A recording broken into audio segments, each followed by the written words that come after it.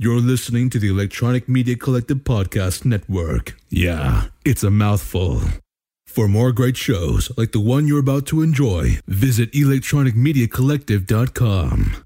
And now, our feature presentation.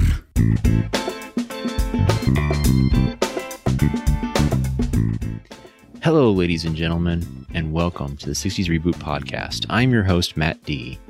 And to lend his commentary expertise on all things Batman is Randall Sylvie from the Grawlix Podcast. Hey, Randall. Thanks for joining me today. Hi, Matty D. Thanks for having me. So, folks, tonight we're going to be doing our first commentary episode, and I've asked Randall to come along with his Batman expertise to talk a little bit about what we're going to comment on. So, Randall, you want to reveal the cat in the bag and let us know what we're going to be talking about this evening? Okay, first off, I don't know what kind of expertise necessarily I have for it, but this is a movie that I used to watch as a kid over and over. So I'm very familiar with the movie and the show. We're watching Batman, the movie from 1966. Yep, yeah. 1966. And you know what, folks? We're going to get in our Wayback Machine, and we're going to go to July 30th, 1966, exactly 55 years ago for Batman, the movie, in Austin, Texas. Doing research on this, I realized that I learned that they premiered this movie in a specific city at this time, and I wasn't sure why. But apparently a lot of the money came from a company that is stationed in Austin. Yeah. Do you want to get into that a little bit now, or? No, we can save it for the commentary. Okay. If we don't want like 50 minutes of just us watching the movie. Right. Okay. In that case, interesting. I wonder why. I can't wait to find out. All right.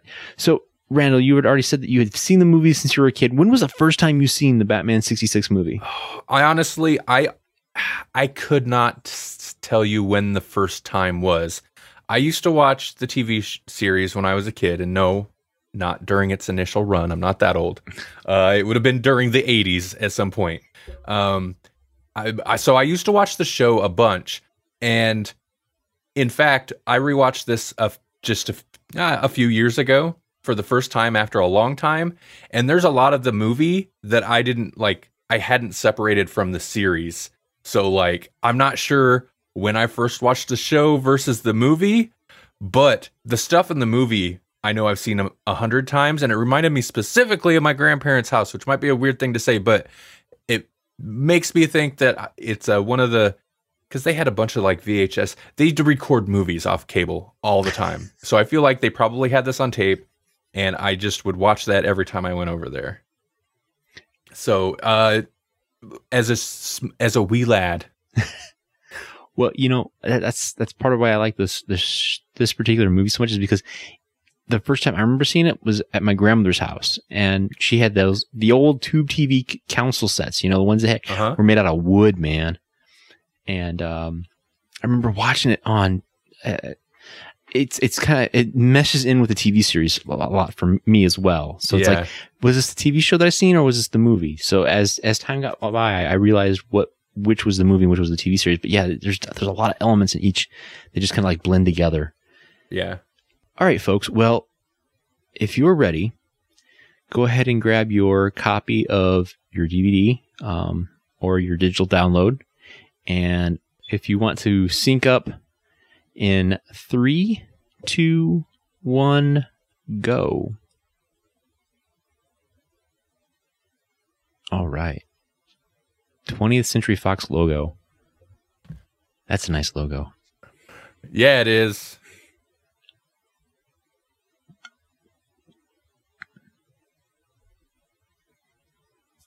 All right. Yeah, it's pretty interesting. Something I should do sometime, and maybe I should have done it before recording this episode with you, would be to grab a DVD or grab a few episodes of the series, and then also the movie, and directly kind of compare, if nothing else, production. I mean, obviously, being a movie, they had more money to throw into the production of this, but I want to feel thinking about TV shows that all became that movies, that had movies made after them. This meshes together like the feel and the look of the TV show more accurately than most, I don't know. It feels like most of the time when they try to do a movie based on a TV show, it's like, well, this is a movie. We need to make it look huge and glossy, like, do things that we can't do on the TV show. And I'm sure there's some degree of that. But really, this could, like I said, it meshes together. It could just be an extended episode of the TV show. Yeah, you're right. I mean, it definitely feels that way. I mean, watching it, it's in widescreen, but right. The old 16:9 TVs, it fit well into it. It had the same feel as the TV series. And what I think is kind of an interesting little fact is that this was the first time ever that a DC property was made into a feature film. Also, something I discovered was, and I believe this still holds true, this is the only Batman film under 2 hours long. I seen that today. I was like, oh, wow, okay, that's funny. And I think it's the only Batman film where he doesn't go, "I'm Batman."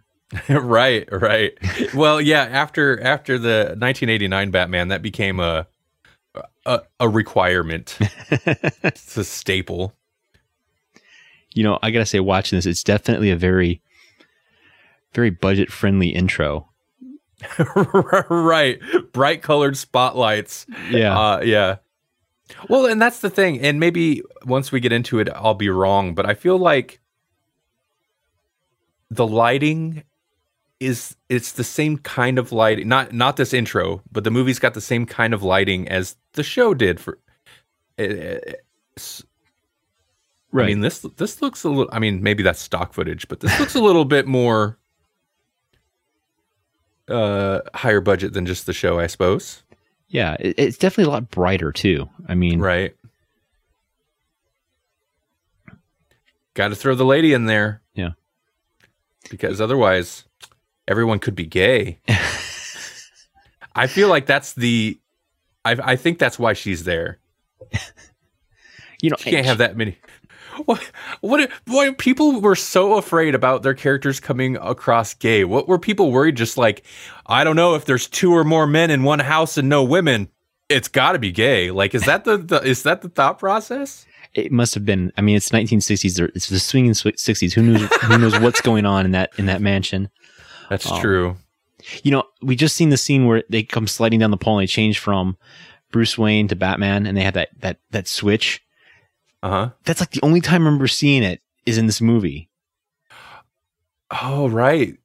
In all the episodes, they showed them going into the library wall and then coming out, and they were always in their costumes. That's a good point. You know what? That's some of the movie budget right there. They actually have some visual effects to play with. Yeah. We're going to have you slide down this pole and just flip a switch, and then suddenly you're in your costume. And the Batcopter. Was the Batcopter unique to the movie? Because I know the Batboat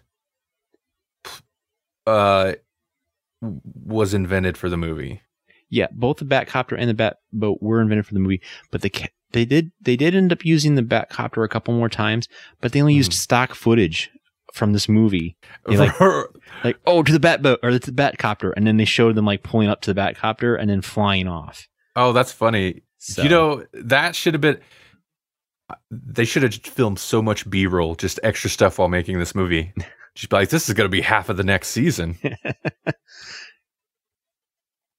Man, the old Batmobile.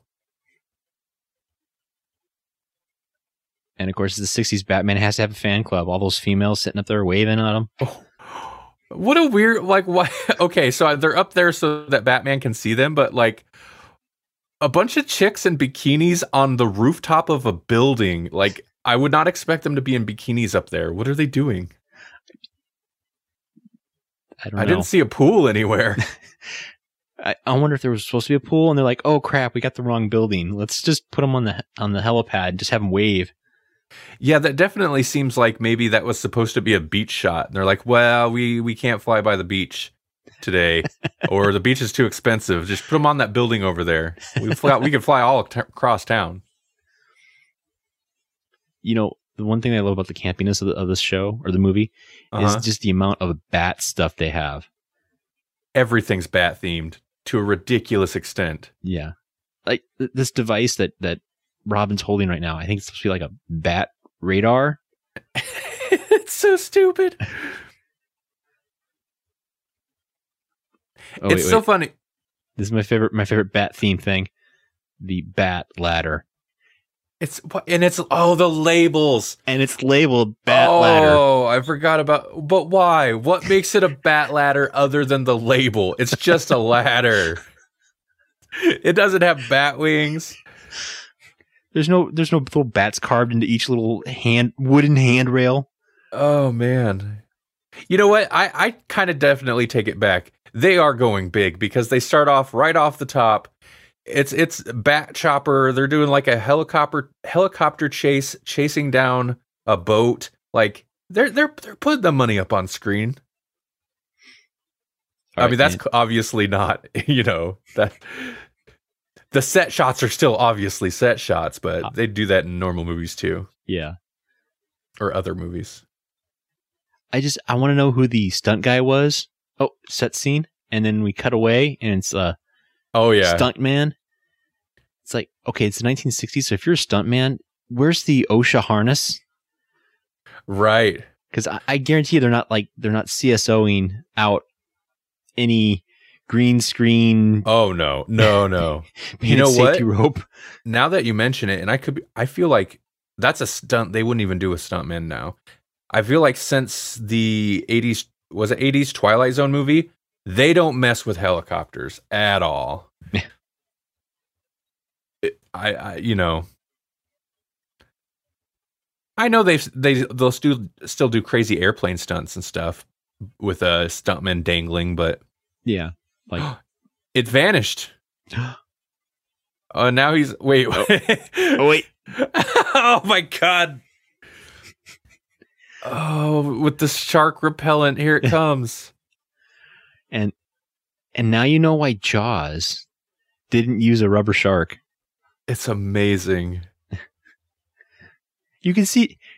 Sorry, looking back at this, it's like styrofoam or something, or some type of foam, and it's pinned between his leg and the rope. Yeah. Oh wait, Oceanic repellent bat sprays. Oh, he's got different sprays for different animals, huh? Yeah. So not only does he have shark repellent, he's got barracuda repellent, manta repellent. You got to be prepared. But wait, is it on autopilot now? Did they mention something about autopilot? Because I think he engaged the autopilot. Okay. What kept the stuff on their belts? That's what I want to know. Because he's just got the spray like attached to his utility belt. Right. Oh, there's Dick Grayson doing flying Dick Grayson stuff right there. That's character appropriate action. He does not look that suave about it, though, to be honest. Here's the can.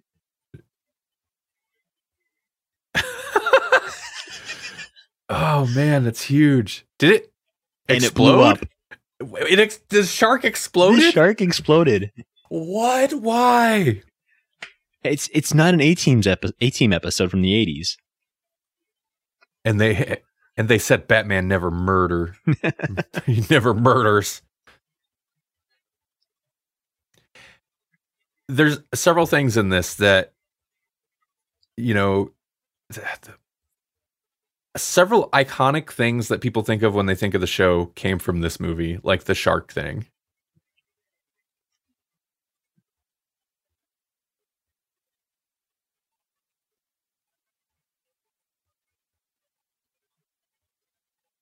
Wait, but where'd a floating mine come from, though? What? Well, World War II was 20 years ago, so they might still have some floating mines out there on the coast of Gotham City.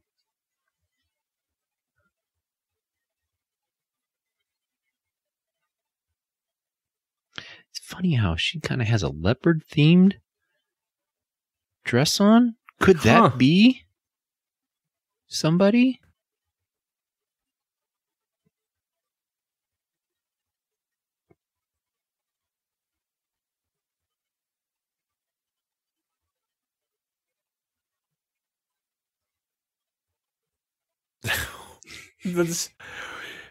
You know what Batman's missing? Stereotypical Irish cop.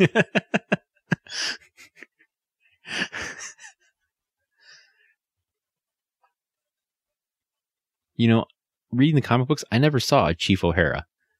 No, I don't think he... Yeah, to be honest, though, that kind of surprises me. The comics eventually just... Writer's mind... Maybe they're like, no, he can stay there.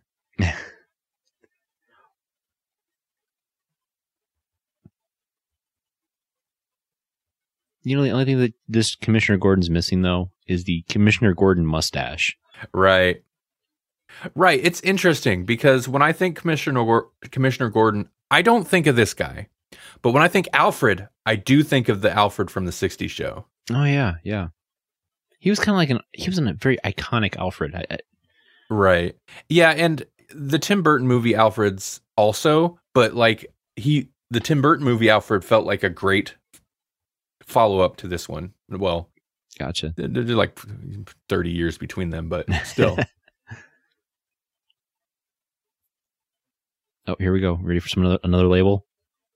Just in case you missed it. Closed circuit TV. Look at it. I feel like if this was made now, I would hate it. And I definitely went through that period of time where as a kid, I loved it. And everything was labeled. I wonder if I even questioned that. There's so many things in this where they're like, the creators, you could tell, like, it's a comic book, right? Pow, zip, everything's labeled so kids know what it is. And it's the 60s, to be fair. Also, comics were definitely directed at children at this point. Oh, yeah, definitely. So the comics were very campy. But I definitely had that point where I loved it as a kid. And then the real Batman showed up. And then in 1989, Tim Burton's Batman showed up. And I was like, that old Batman's a joke. This is the real Batman. And for years, I was like forsaken, 1960s Batman. And then, I don't know, at a certain point, I revisited it and I'm like, you know what? No, this is great. It's a different thing. It can be a different thing.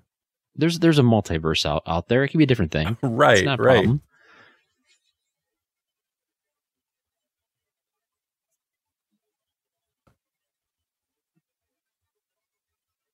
And the performance, Adam West's delivery of every line, it's so funny. It is. It's very iconic. And we kind of were talking in the middle of it, but they were talking about who was behind this all, and they come up with the most elaborate reasons. It happened. I know it happened. It was at sea, as in Catwoman. What? No. That shark was pulling my leg. It was the Joker. Wait, did he really say that? He really said that. That's a circumstance. Wait, so what? Did they stick the shark on him as a hint riddle? I don't. That's ridiculous. It is. But they make it work. Also worth noting, recast Catwoman. He just said it there, by the way. The great Lee Merriweather. Did we miss a scene with them in the boat earlier? No, I don't think so. Okay, well, I know. Well, I'll wait for that then. But I was reading a little bit about her. I don't know if you have. Let me check through this here.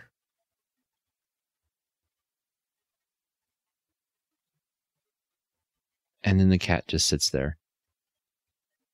She says, scratch out its eyes, and it just sits there and stares at them.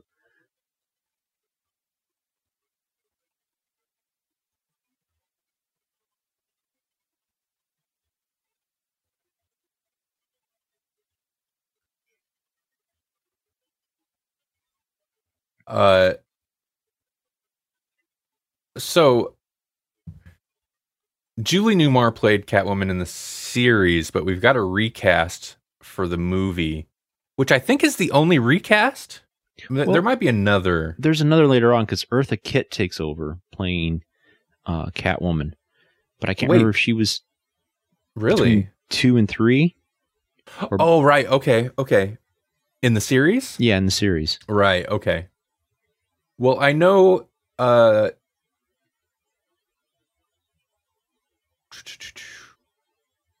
This is Lee Merriweather, and I think the most common explanation is that Julie Newmar had other, what's the word? Obligations. Other obligations, other projects and stuff. So she was unable to. I also seen somewhere there was rumor that she maybe had a back injury at that time, and that was the real reason. But I don't know why there's like rumors about it. You know, it doesn't seem that like salacious.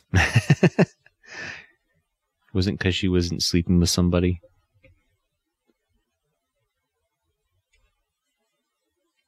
Nothing salacious like, you know, a Harley Quinn cartoon that's supposed to be coming out where Batman is doing something inappropriate to Catwoman. Maybe. As we slowly date this episode. Yeah, maybe, you know, Catwoman wouldn't throw her back out if Batman was a little bit more giving.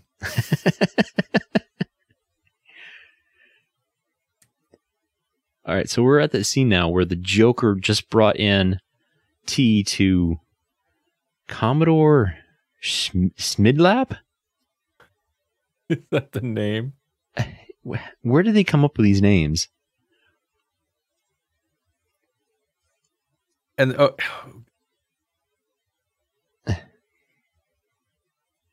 nice thing is they definitely overact the exposition too.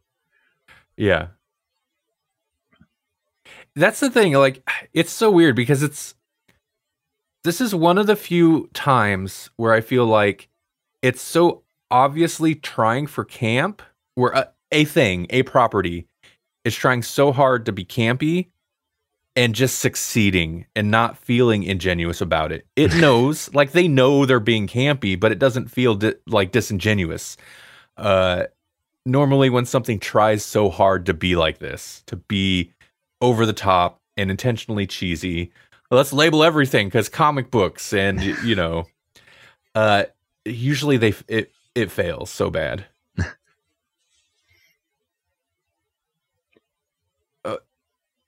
Super fine bat grain in parentheses on that label. Like there's labels and then like qualifiers under it. Some of them. It is fun. Yeah, everything is. You know what the Batcave is? It's an OCD's dream come true. Right. You know. Well, they used to do in the comics, and I look through all the old Batman stuff. I always loved it where they would do like the diorama or the cutaways or whatever of the Batcave, and they would label everything. But the point was just like, it wasn't just how the scene was. It was an artist's like, I'm going to do the Batcave and like, here's all the cool little stuff in it. So I feel like that's probably where the labels came from. Somebody's seen that and was like, why do they label everything? Like missing the point that,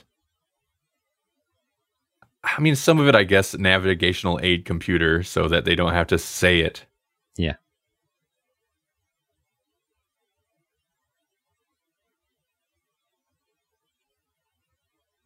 Or maybe there's like someone has a learning disability or something in the Batcave. Like there's something. It's like there's some reason. Or somebody's hard of seeing. So they're like, wait, I got to have big labels. So I want to make sure I'm at the right machine.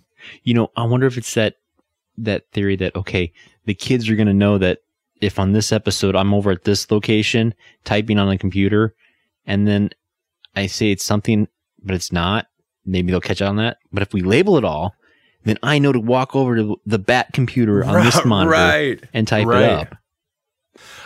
Kind of like the reason reverse the polarity became such a thing in Doctor Who. It's because the third Doctor, John Pertwee, would get this dialogue where they're like, give him all these like sciencey sci-fi dialogue, and he's like, I can't say that. I can't remember all that.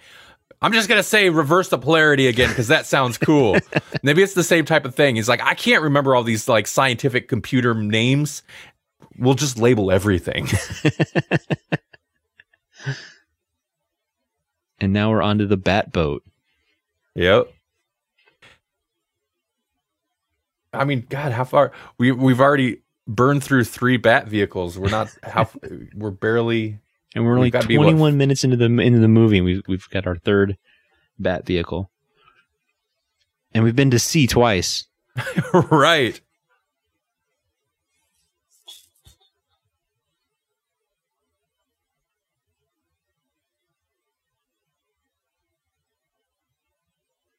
Oh. Of course, it's a Penguin sub. Oh, I love the flippers. Yes, the flippers. It's so good. You know, I gotta say, the first time I ever seen Burgess Meredith was in Batman, and then I watched Rocky, and I'm like, that's the Penguin? He trained Rocky?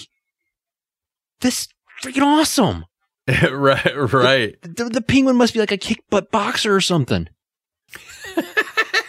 But then every time you see the Batman series, you're like, okay, well, he has an umbrella and he sends his henchman. He doesn't swing a punch, so you know when he swings a punch, he's gonna punch somebody out.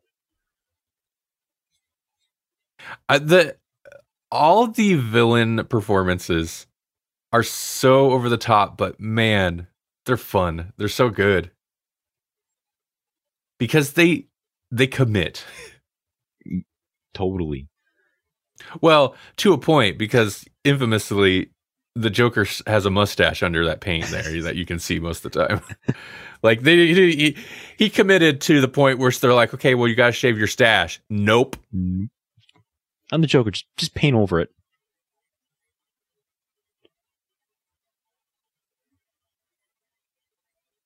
All right. So there's going to be a cool little bit coming up.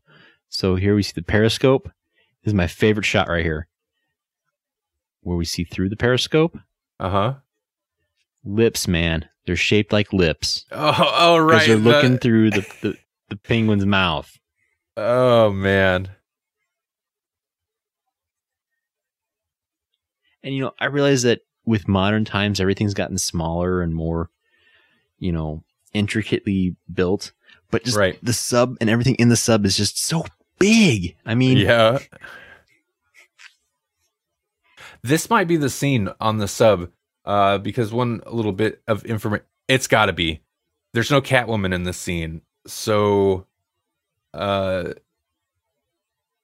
Lee Merriweather was cast after the movie started filming. Okay, I'm assuming they were like, maybe they knew they had to replace her, but they couldn't get a replacement for Newmar right away. And so that's why there's no Catwoman in that first scene on the boat with the villains there. They didn't have Catwoman yet. They started filming. They're like, we still don't have Catwoman. But I think that's the only scene, at least the only one listed that I noticed, where she probably should have been there, but wasn't because she wasn't cast yet. Gotcha. I did not know that.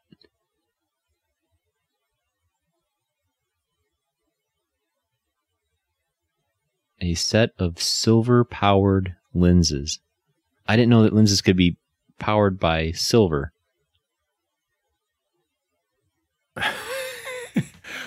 You know, those are the kind of lenses you take pictures of werewolves with.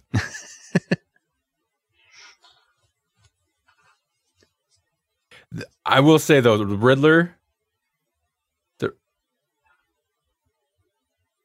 The Riddler is weird. The Riddler's so weird. I always found he's good. In fact, my favorite thing from this movie, I hope is later, I don't think we missed it, is something so stupid. It's just the body language of the Riddler. Like, he throws something later, and just the way he throws it made me laugh so hard last time I watched this. When it comes up, I'll point it out. Okay. But his body language is so weird. He's always like, wide stance, kind of hunched, looks like he's ready to tackle somebody, even just standing there, just constantly ready to like jump or something. It's like, what are you doing, man? You know, it's funny because in the entire series, you see him in the bodysuit, but then like the previous scene when they were in their secret hideout, he's wearing like a very Riddler modern day comic book suit. And I'm like, that looks kind of cool. Oh, like a suit. Yeah, like a suit. Okay, I didn't even notice. Good, interesting observation. Oh, he's reversing the polarity. Yes. See? Everybody loves it.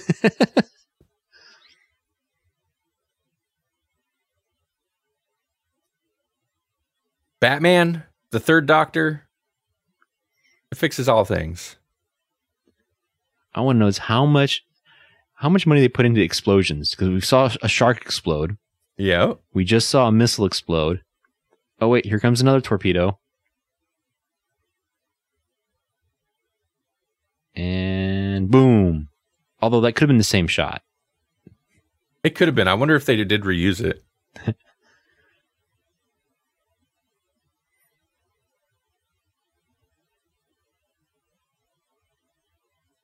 And I always find it funny that Batman states what he's using to Robin to explain to the audience, and then like the Penguin immediately knows, oh, he must be using the exact same reversing polarity cosmic doohickey. You're right.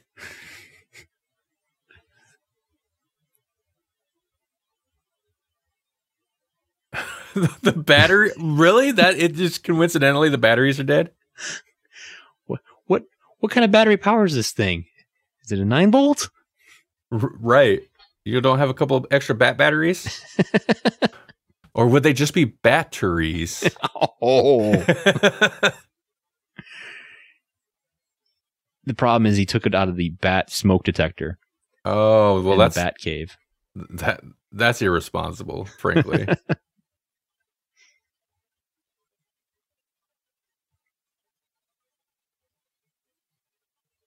So they show an empty buoy floating in the water. Wouldn't that have blown up too? Yes.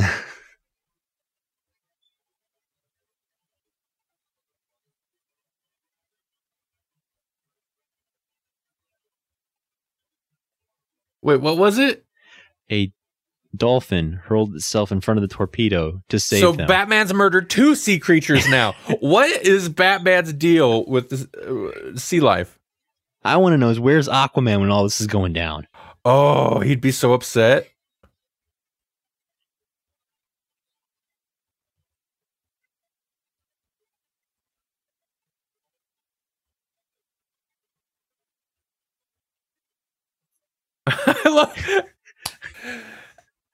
I love, man, it's like the perfect kids show in a way, because it's like, oh, Batman.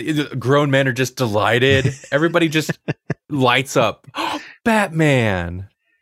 And now I'm helping Batman, so I'm going to sing a Navy shanty while I look for the answer.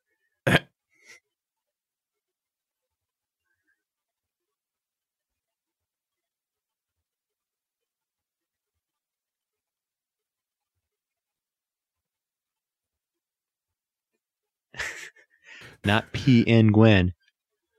Damn, that was my... P.N. Gwen.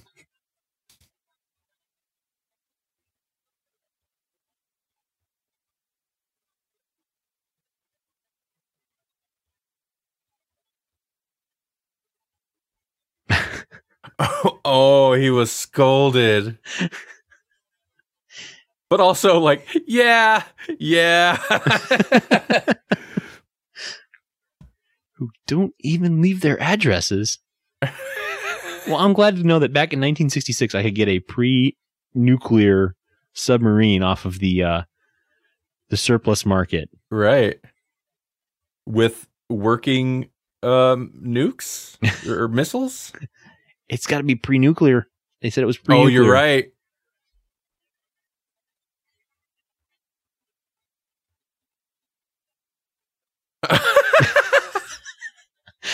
And perfect, wow. Perfect Sans 30 or perfect sans surf font. Right.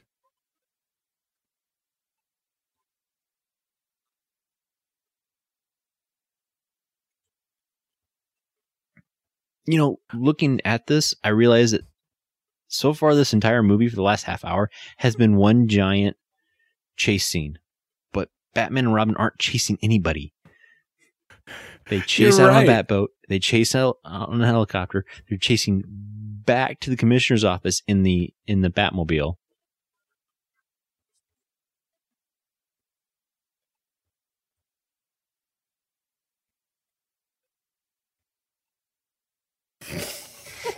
Okay, that one got me a little. That's pretty funny.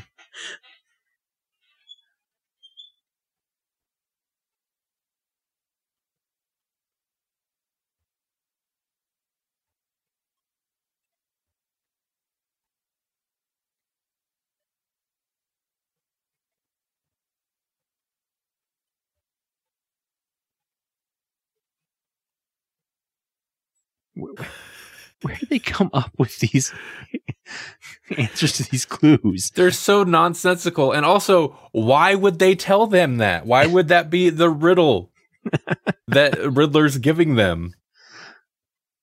Hey, we're working with Catwoman. She couldn't be here today for some reason, but here's the riddle.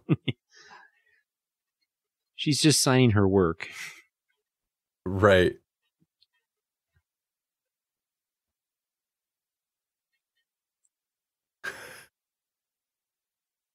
Oh, he was right. Yeah.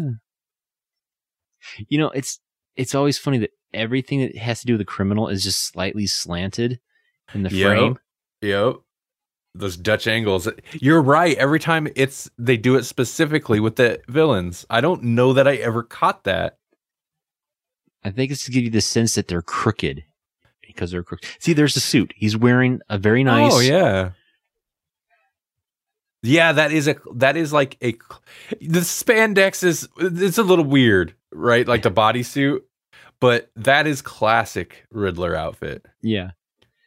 It's like, okay, this is my thinking suit. I'll use it when I'm talking to fellow villains, but when I'm ready to throw down, I'm going to put on my full-length bodysuit for like wrestling.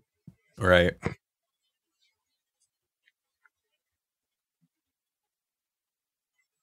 So the acting is over the top, but I'll say the casting, like they look good. They look the parts. You know what I mean? Oh, yes. And I'm not saying the casting's bad because the acting's over the top. The acting's going to be over the top. But beyond that, like if this was a more serious tone, they still look good. Yes. Yeah, Joker. People have a different vision of Joker now, but he's definitely iconic. Oh yeah, for sure.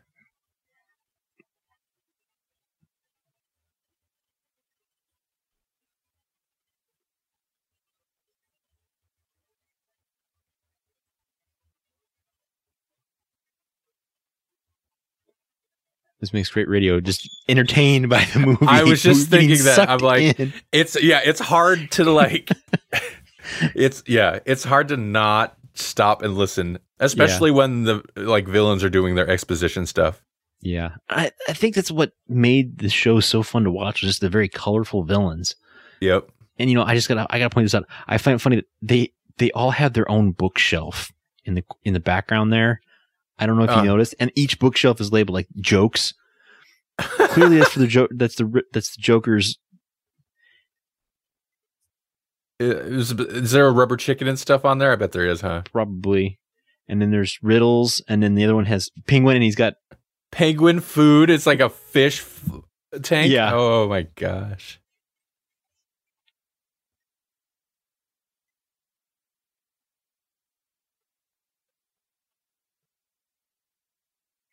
He really is it Kitka. He's not gonna get it, huh? Yeah, apparently not. I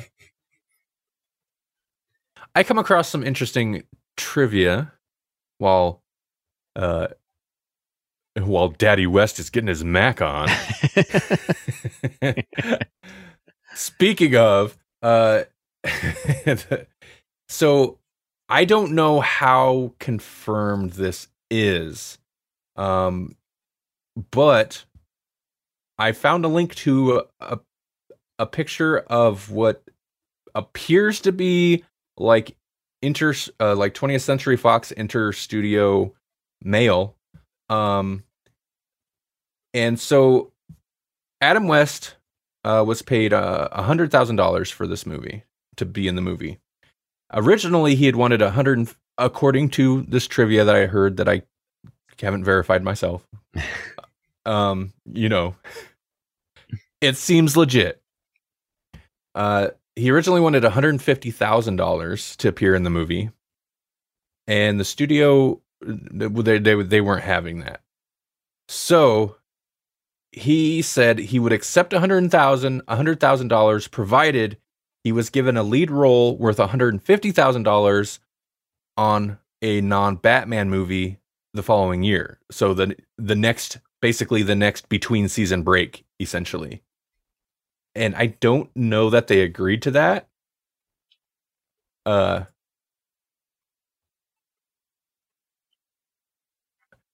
Sorry, Alfred was on screen. Alfred hasn't been given enough to do in this episode, in this show movie yet. No, I'll tell you that. We've only seen him once prior to this, and he was sitting on a cane chair. Oh, flip the switch. So, what was there a movie that came out between season 2 and 3 with Adam West? I don't know, but the thing that really fascinated me was this letter, which was from Owen McLean. I'm not sure what he is on there, but it was to Bill Dozer, Cliff, like the producers and stuff of the movie. Right. It said, "Dear Dick," talking to, which one is? Oh, to Richard Zanuck. Zanuck. This afternoon, I received a final ultimatum from Adam West's representation. He advised me West will do the Batman feature for $150,000, and this is subject to his reading the final script, so basically $150,000 and he gets script approval,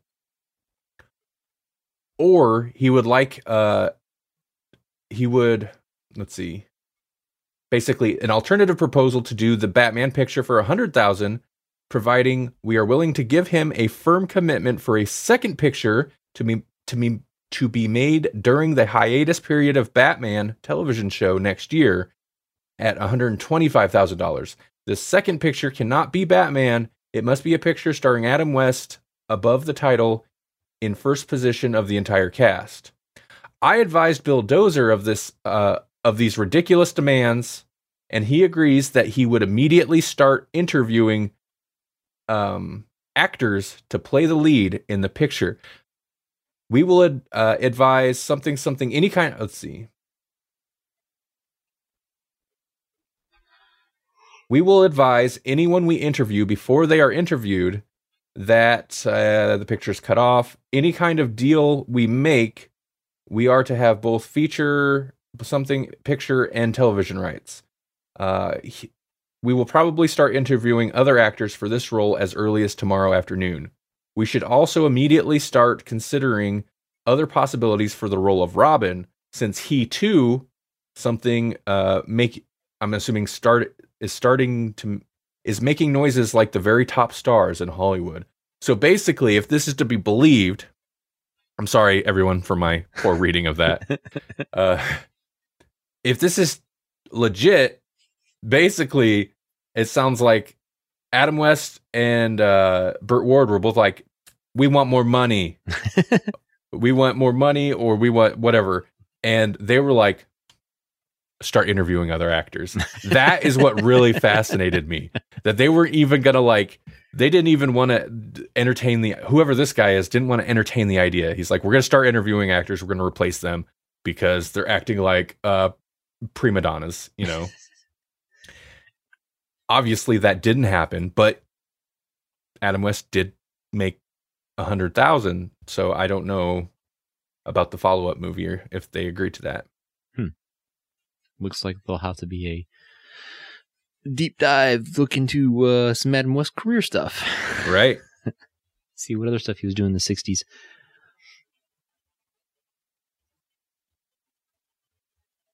It's funny, they were showing right there Alfred driving the Batmobile following Bruce and Kitka. And he's just Alfred, but he's got a domino mask on, under his glasses.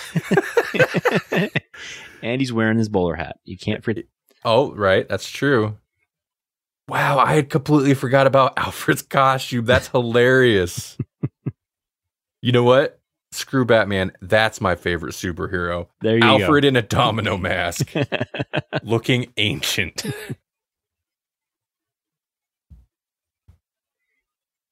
You know, I find it hilarious that Commissioner Gordon picks the phone up and he immediately knows that it's Boy Wonder and not Batman. It makes me wonder, is there a separate ringtone Right, for each right. superhero? That's funny. Now, watching Burt Ward's performance there, it's interesting, and maybe if Burt Ward or Adam West had gone on to do other things that are like super well known, maybe it wouldn't have been the case, or maybe because they were so like iconically linked with these characters, maybe that's why they didn't get huge roles later. But I'm hard pressed to think of. There are several actors, I guess, that this is true of, but like actors so linked to their roles for in like a show that they did for 3 years, maybe, Right. 3 years tops. Yeah, 3 years. To the day they both died, they were Batman.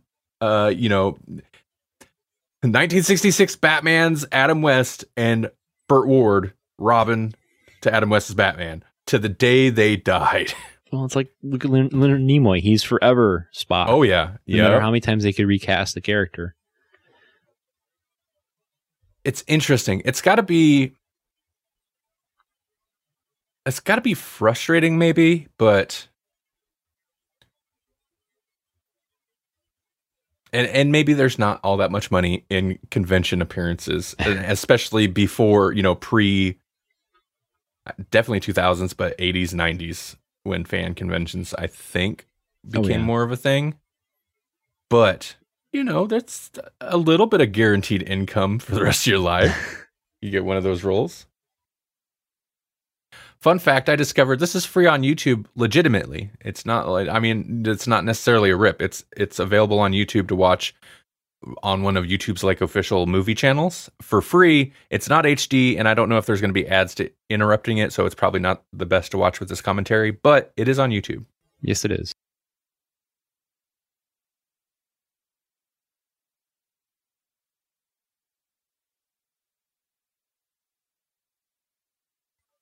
Oh, it's a fancy cat radio. Ooh. Meowing. It even sounds Morse. like, yeah. Meowing Morse code.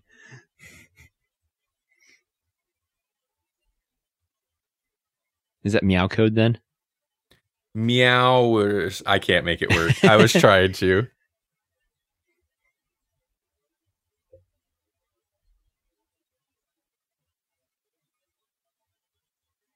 I just can't get over the fact it's a cat themed radio, and she's clicking the tail like you see those classic Morse code clickers.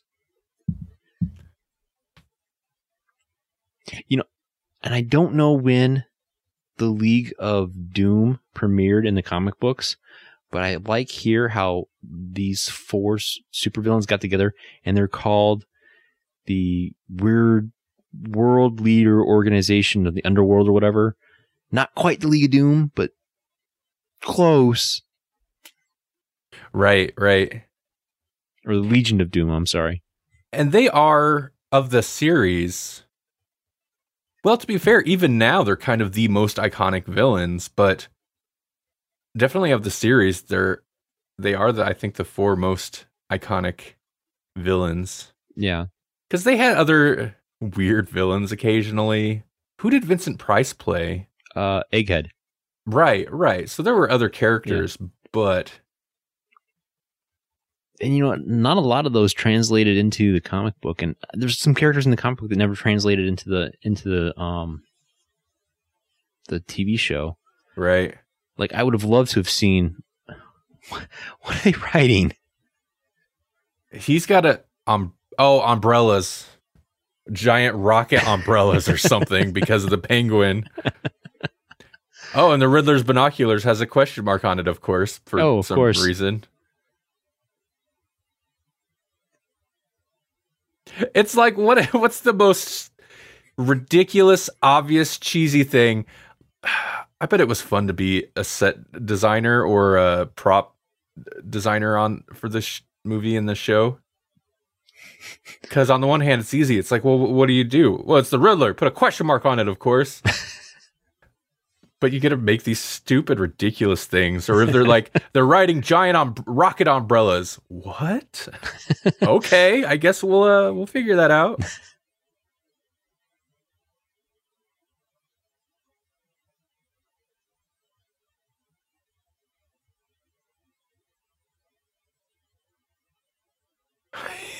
He's so into her. Yeah.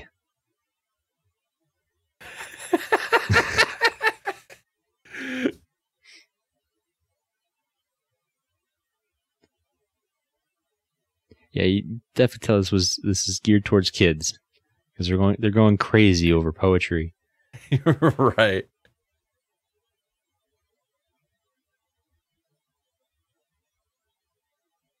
You know, how many times has Batman and Catwoman been together in the series?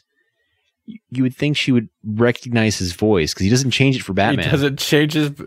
No one else speaks like him. Like he's at least doing like a bad accent, right? Yeah. Oh, we don't get the Bow Biff Pooms in this, huh? Oh, is it because he's not in his Batman outfit? No, he's not in the Batman outfit, so you can't have it. Oh, this is just a real fight. Yeah. Oh. Sorry. It's so ridiculous.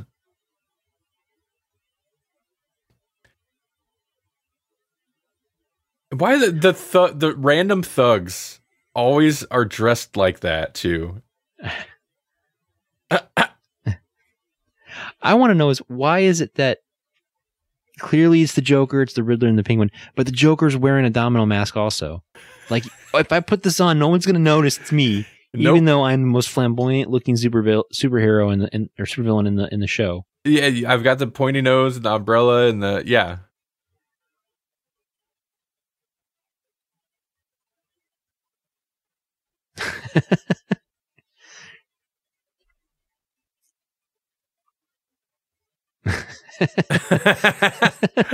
He's like holding his hand. Yeah. To be fair, like he looked like a very caring thug. I don't want you falling off. Let me just put you a little closer. It looked like Batman just changed dates, really. Bruce Wayne and girl companion. She doesn't get a name. She's the girl companion.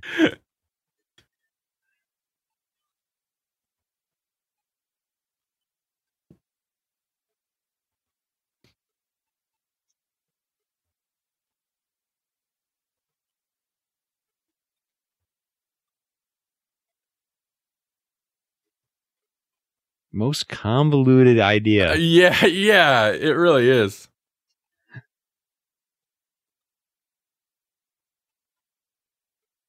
Wah, wah. Just randomly in there, the penguin noise.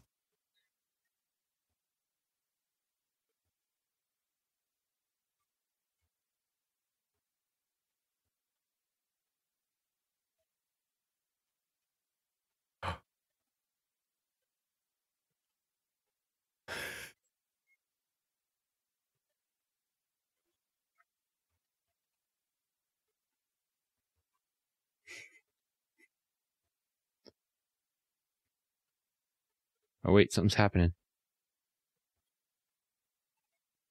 Oh, I thought he was gonna come up in a bat suit or something. So did I.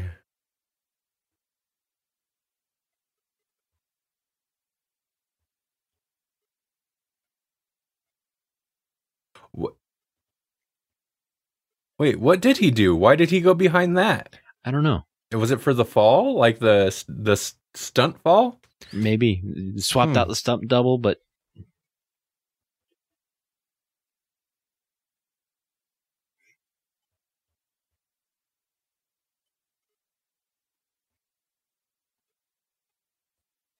So what's the deal with, like, why are they screwing with Bruce Wayne? I think they said something about wanting to get him so that they can get his money. Okay, that would be my assumption, but yeah.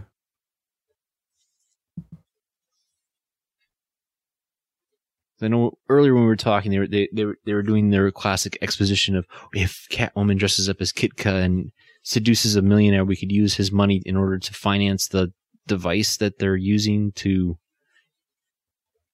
eventually dehydrate everybody. Maybe, I don't know. It might not be as convoluted as they were planning. My idea. That's not as convoluted as what they would come up with. Yeah, I was gonna say, whatever their plan is, it's ridiculous and convoluted. And fortunately, requires Bruce Wayne. Yeah. Fortunately for Batman. They didn't even change her eyebrows. She still has kind of a caddish looking eyebrows. So recently I had heard, and maybe it was because of all the Batman Catwoman talk lately at the time of this recording. We're about a week and a half, 2 weeks out from that now, so it's kind of dead. But I kept hearing of this story about Adam West once got kicked out of an orgy for staying in character as Batman. Because the claim, okay, I looked it up. According to Snopes.com, this is unproven. Okay. It's not debunked, but it's unproven. The claim is that actor Adam West was once kicked out of an orgy because he wouldn't stop playing Batman. Can you imagine? What would that even entail? Quick, grab the bat cuffs.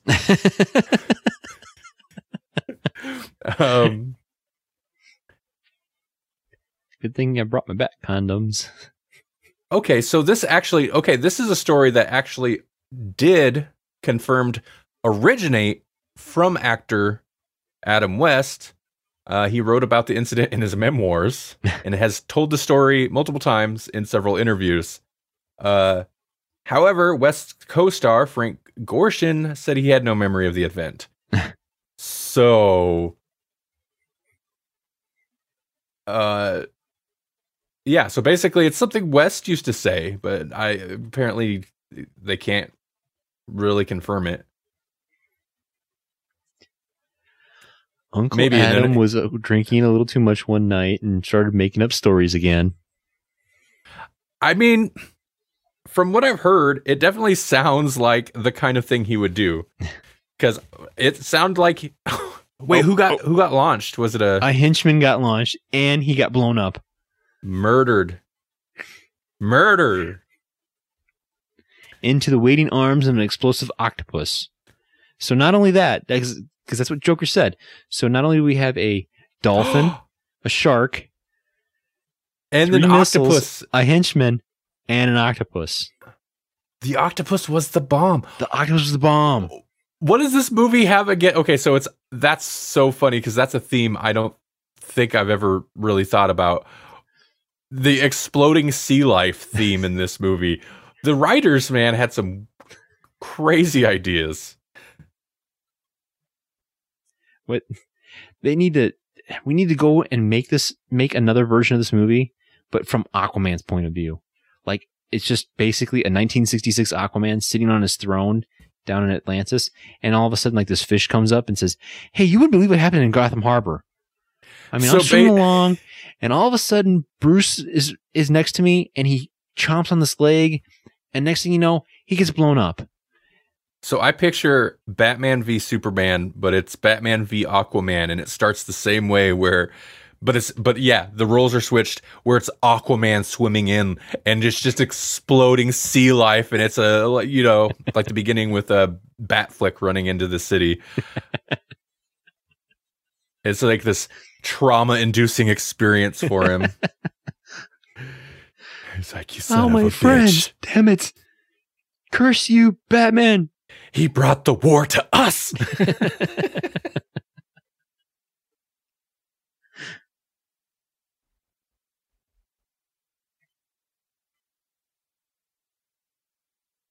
So I gotta say, we've seen the Batmobile numerous times in the movie. Yep. and it's iconic through the entire series. It is such a really cool car. It is for sure. You know, I can't think of. I mean, when anyone says the Batmobile, the first one I think of is that one. It's interesting. They did interesting things with her eyebrows that I don't think I noticed before, where they've got that extra. Anyway, yeah. There's like no other vehicles that really look like that design. Maybe that's for a purpose. It kind of has, or maybe that's for a reason. I mean, but it has that like almost 50s sci-fi, like when 50s were like cars of the future, and it's like all bubble dome glass and stuff. It's got a little touch of that. But yeah, it's a pretty cool design. I did a little bit of research on the Batmobile when I first talked about the Batman movie and the Batman series. And it's really neat that they took a concept for a Lincoln. It was like a 57 Lincoln Fortuna. It was a concept car, and then George Barris just like said, "Well, I like the wings, I like the front, so let's just put everything with Bat on it, and then throw some stacks on the back of it and some bubble." And that's pretty much it, huh? Yeah. Interesting. And of course, the first person they got that was going to design the Batmobile took forever to do it, and then they started shooting the first season. They're like, "Hey, we need a Batmobile," and so they like paid that guy off. And then they hired George Barris, and George Barris is like, "Well, I got this thing here. Check this out." Wow. This sucks for that one guy. But, then again, maybe not. Maybe whatever he was coming up with or would have come up with wouldn't have been as iconic, and nobody would even think about it. But, yeah, it's definitely one of the most iconic cars, I think, in entertainment history. It's last thing on cars. What's really neat is that the same guy that did that also did the Monster Mobile, the Monster Coach. Right. And hey, folks, you can find out about that from my interview with Eddie Munster. That was just last episode, wasn't it? It was last episode. Oh man, that's so cool. I gotta say, I do not want to be a henchman in any of the Batman series. None of them. Because I mean, they just had 8 of them standing in a line, and they just stood there and got zapped. This is, and I get that they can reconstitute them, kind of, and this is the other premise from the movie that I always mixed with the show is just like dehydrating people or whatever. Basically, it's like the powder's going everywhere. What happens if you don't have all the powder there when you go to rehydrate them? Or what if the powder gets mixed up and you put the wrong powder with the wrong thing? You just take all the henchmen and mix them together and get some horrible Cronenberg monster. That's a nightmare. That premise is actually like this whole like turning them into powder is horrifying. God, running around the docks. The way he holds that batarang there was kind of funny. Yeah. Look how thin that rope is. I know. They had to do the sideways camera trick. Of course. Wait, they're on the same rope? Yeah, they're holding the same rope. He's like right on top of him. Batman's hands are literally like between Robin's hands and his body on the same rope. That's so weird. Yeah. What are they doing? Whoa. You know what I always thought was funny is the way they made their capes look like they're falling down with gravity. Uh-huh. Because they just like took wires or something to stick in the. Right.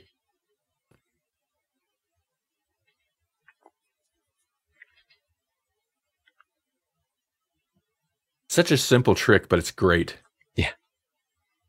And they in the series they always had some cameo. I always thought it was kind of cool. Like the one time I remember John Astin from Addams Family like opened a window up and looked out and said, "What are you guys doing?" Right. And then like later on, I want to say John Astin was the Riddler. Was he? Yeah, I thought there was like some episodes. I don't know if it was season 1 or season 2 or 3. I'll have to do some digging. But yeah, I definitely remember John Astin at one point was the Riddler. Oh, here. Okay, so the shark and this, I think, are the two most well-known things from this movie. Some days you just can't get rid of a bomb. How long is this wick? I don't know, but this scene goes on for a while. Plus, it was like ignited when they already ignited when they got there. Yeah. I want to know is how many 4th of July volcano smoke bombs did they go through Right. to shoot these sequences?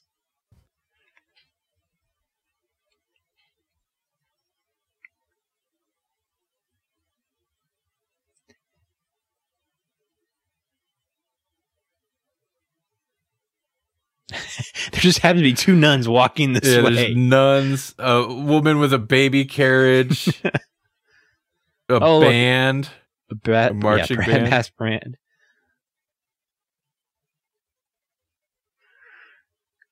A little boy in a boat. I'm running it over my head. You know what's more hilarious is when you think about the fact that Christopher Nolan in The Dark Knight... Wait, what was the last one? Dark Knight Rises? Yeah, Dark Knight Rises.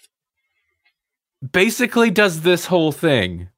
Is how he, like, the big climax is Batman has to figure out how to get rid of the bomb. And he ends up... He doesn't really. Spoilers for an older movie now. Ends up flying off in the bat plane with it and exploding. But it's the same thing. I really think Christopher Nolan took inspiration from this movie for his Batman. The ducks.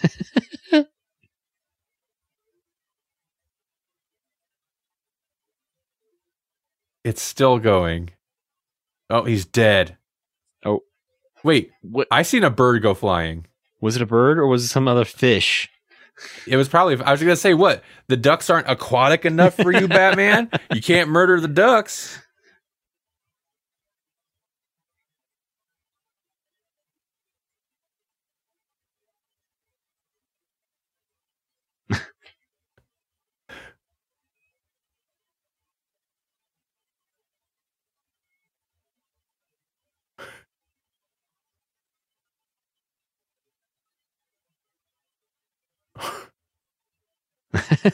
They may be alcoholics, but they're also human beings.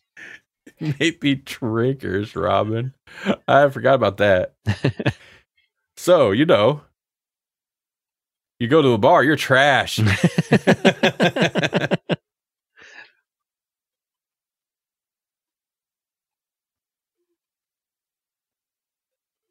Can you hear any of that? I got I another don't know what he computer said. over here. It's going. Hold on a second. Oh, I didn't. Oh, okay.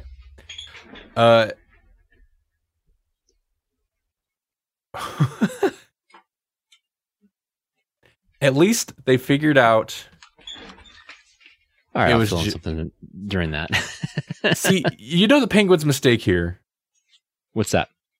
He didn't put on a domino mask, and they were able to see through his flimsy disguise because they actually didn't fall for it this time. Well, my If he question had is, a domino mask on, does he have a monocle? yep. Does the other guy have a monocle? The guy he's impersonating, and he's holding an umbrella. I mean, come on, don't hold the umbrella. Smoke your cigarette without the holder.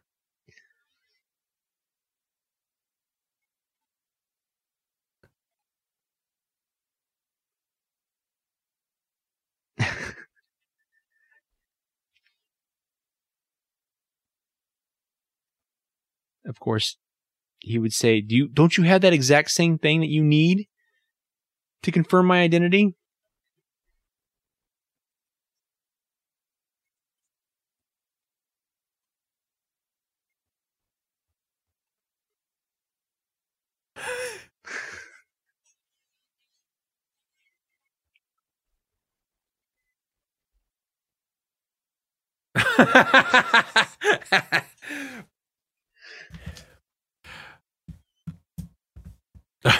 I also like how he takes the spray like, all right.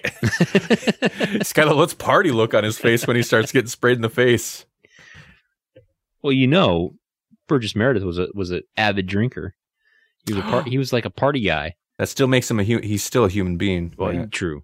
Yes, he is still a human being. He might be riffraff, but no, yeah. Apparently in Hollywood, he was known as, like, if you went to a Burgess Meredith party, you weren't coming home till like 3 or 4 days later. Oh, interesting. Yeah. Well, if you went to an Adam West orgy, you were partying with Batman that night. Until he got kicked out. Until he gets kicked out, of course. How do you get kicked out of an orgy? Unless he started accusing people of like, don't do that. That's immoral. Don't put that there. Is that woman your wife?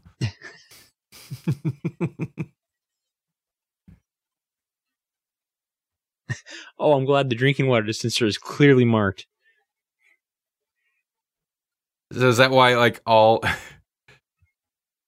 maybe that's why everything's labeled. They just let any old person in there to do whatever they want. Yeah. Like, we got to make sure everything's labeled like a museum.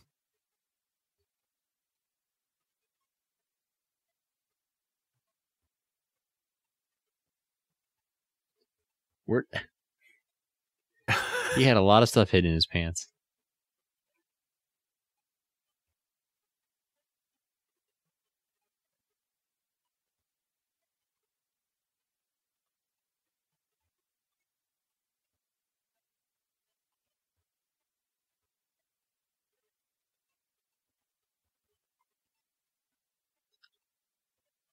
What does the GP stand for?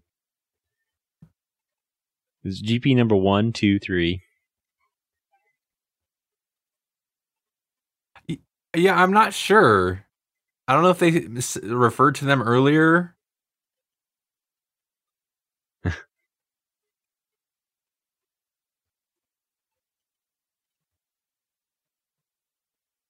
What did he think was going to happen? He just witnessed them all turn.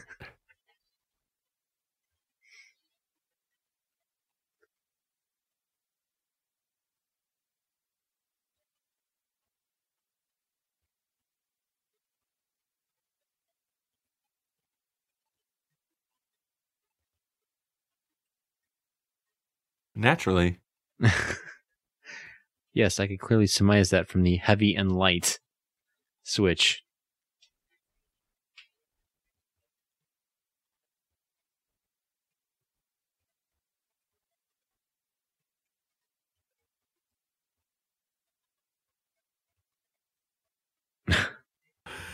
And that's when Robin learned of death. And that is the tone. That's very much the tone he had. You mean they won't be coming back? Nope, they're going to go on a farm. They just live on a farm now with your parents, Robin. So it's fine. Don't worry about it. We'll go visit them next summer. How did they know?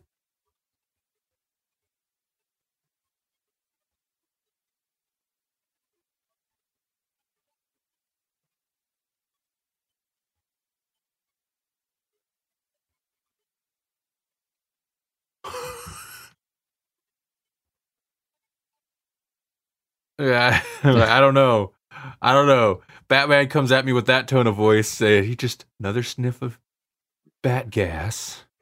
And that's what got him kicked out of the orgy. Yeah. Come on over here. I have this roofie if you want to. Be like, listen, it's an orgy. We're all consenting to this, Batman. Stop trying to knock us out.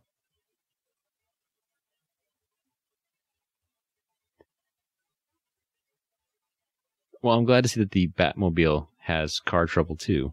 Right.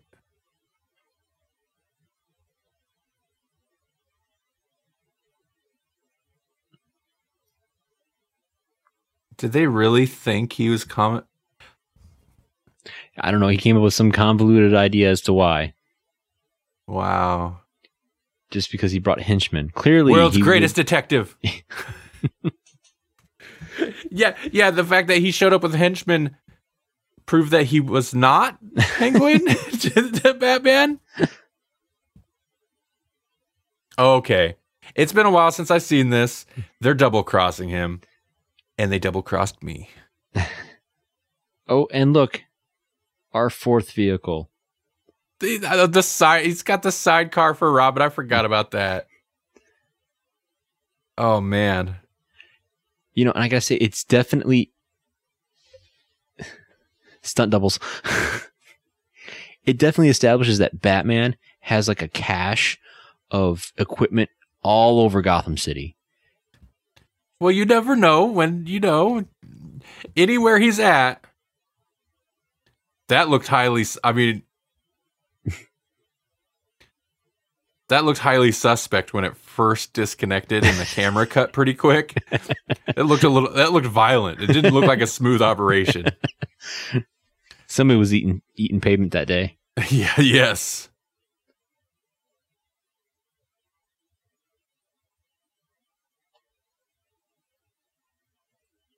What is Catwoman doing?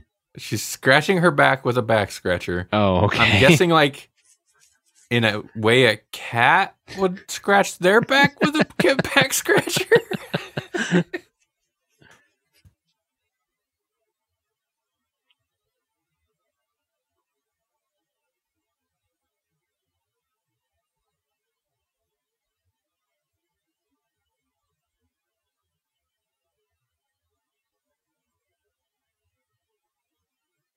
Yeah, he definitely steals the show, Frank Ocean. He eats the scenery. He doesn't eat the scenery. He like swallows it whole.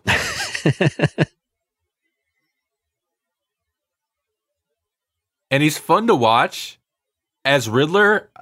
Not my favorite version of Riddler for sure, but as Riddler in Batman 66, yeah, he's good. Whoa, there's some visual effects. Little scaling issue too. I mean, that missile looked like 4 times larger than the Batcopter. Right.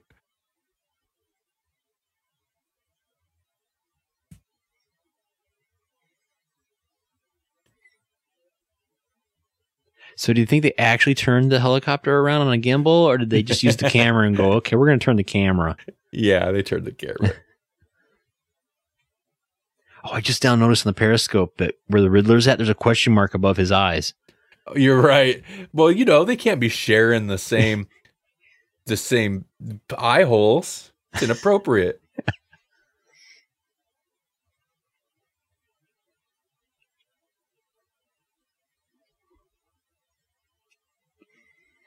So they're spinning out of control. Oh. That was quite the Conveniently at the Foam Rubber Wholesalers Convention. I love the camera. Right, yeah. I love the camera shake happens. Like Batman's already taking his seatbelt off as like the camera shake happens to simulate them hitting the ground.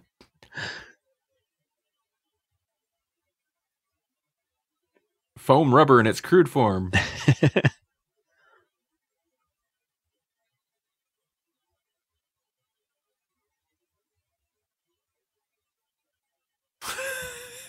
Of course.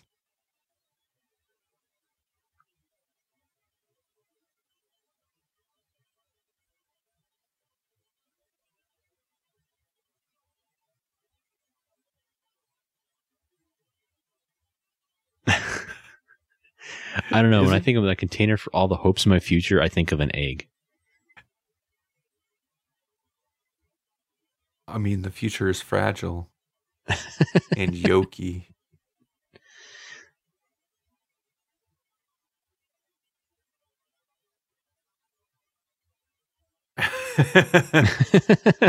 Because we ran out of vehicles, so we're going to run. Right. They did. Yeah. They ran out of vehicles. I want to know if they took, if Rocky took that shot of them running through the city going, oh, hey, they must have just like jumped out of the van and started running. Let's just do the same thing for Rocky.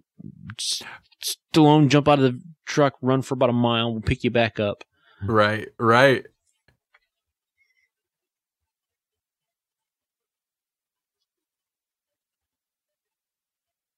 Those slippers kill me. Even running, they're just like, yeah, no, running. We'll get some street scenes. That's like the same footage as if they were driving around the city. It's just like, just run in front of it. You're tip top shape. Oh, I have to move the safety chain off in order to step out. You know, they got to be safe. They're like outrunning cars. I don't know. This is ahead of its time. That's like a Black Panther action scene stuff right there. Bucky's going to come running up behind him. Wrong universe, man. Oh, you're right. Well, in that case, Batman's going to murder a bunch of people with his Batmobile.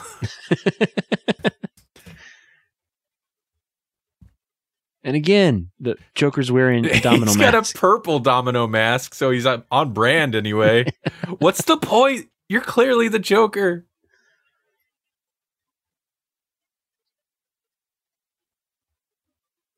What did he say? Fine day for Penguin? I think so. Fine day for Penguin. It's like the laziest attempt. I kind of love that. That's great. That umbrella gas rocket.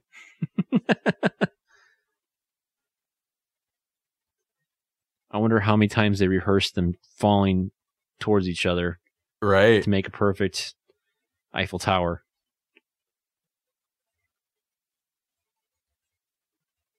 With the gas, I bet there was a flub or two. Yeah. Hard to see.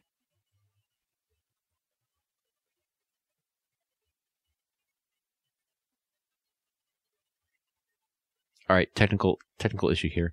He just gassed the entire hallway, and there's still gas floating around, but yet nobody else in their group or him or the Penguin are wearing gas masks to prevent themselves from smelling the gas. The Penguin never did he? At all. He like sent the gas rocket through and then just ran right behind it. Yeah.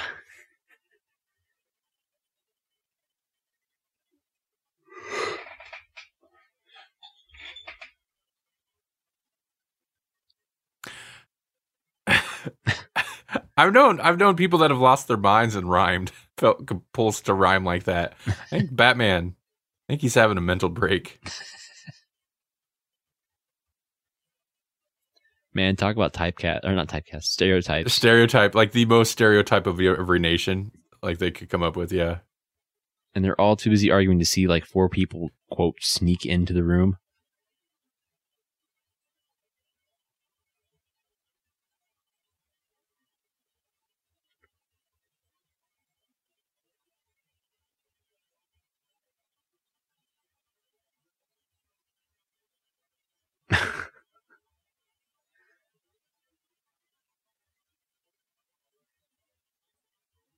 Oh, jeez. I mean, at least they're like cartoony stereotypes and not like outrageously offensive. Yeah. It is still the 60s. It could be worse. Well, they showed West Germany, and then they showed the USSR guy. And for a second there, I thought it was going to be East Germany. Right.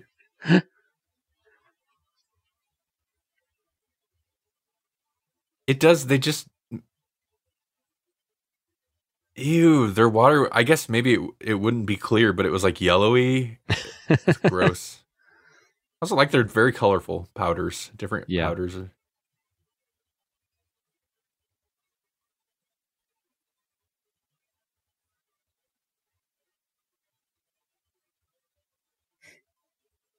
I wonder if each color represents a different nation. Like, is the USSR one red? And then... Right. I don't know. It's a good question.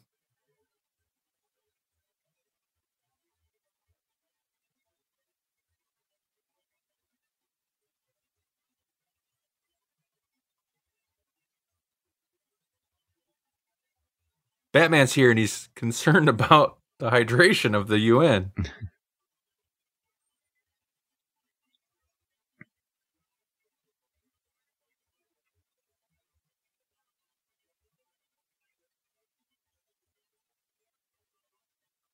Somewhere around here, Riddler throws something like underhand, and his body language is so funny.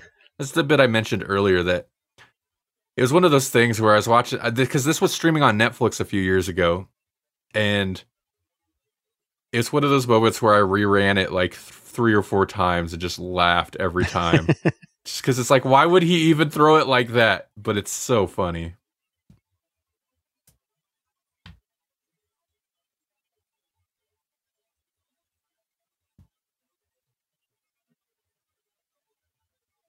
You know, I always find it that it's always fiendishly, and the just the use of his interesting adjectives when you describe something. And everything. He's got to everything has to have a descriptor on it.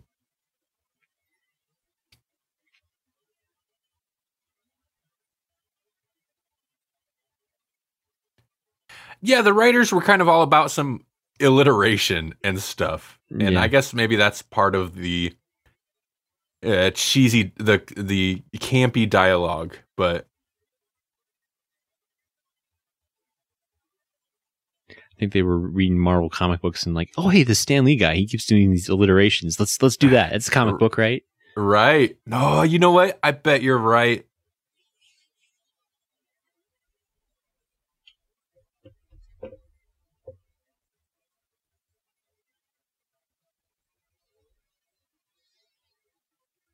Yeah, you can't.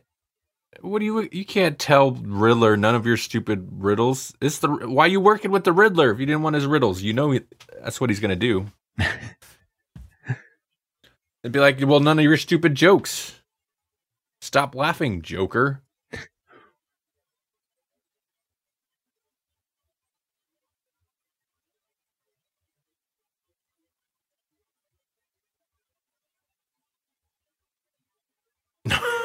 Oh, dude, don't touch Penguin. He gets real weird about it. Well, she's cat themed, and he is, a bird. Oh, you're right. It's a good point. I just think it's like, okay, so we have the Joker and the Riddler, who are basically similar themes, jokes and riddles, and then you have 2 animal-based supervillains. So, of course, each one's going to interact differently. Obviously the Catwoman and the Penguin aren't going to get along too well together. Right.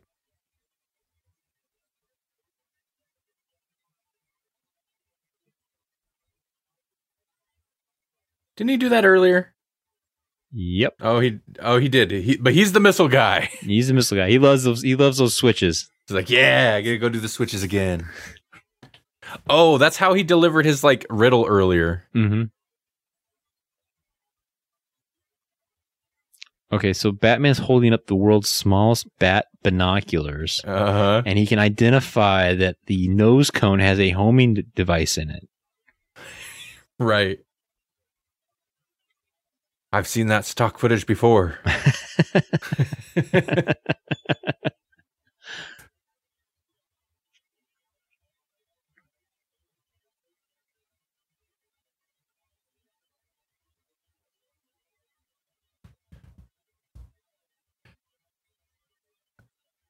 I'm trying to keep the talking going. It's harder the commentary tracks are interesting. Getting sucked into this, especially when he's saying things like, "I looked it up this morning that missile has this particular," like you just happen to be looking it up. Right. Why is he wearing headphones too? I don't know. Okay, so what nautical animal have we destroyed now? Oh. It's probably a narwhal.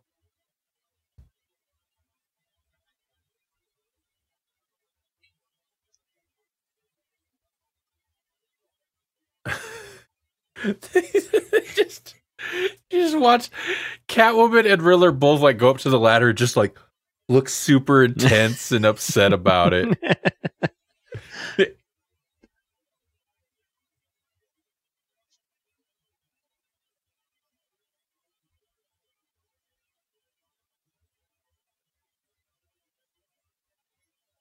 Well, I mean, you sink it, they'll get water in there, right? And then they'll get rehydrated. That's right. In a sub at the bottom of the sea.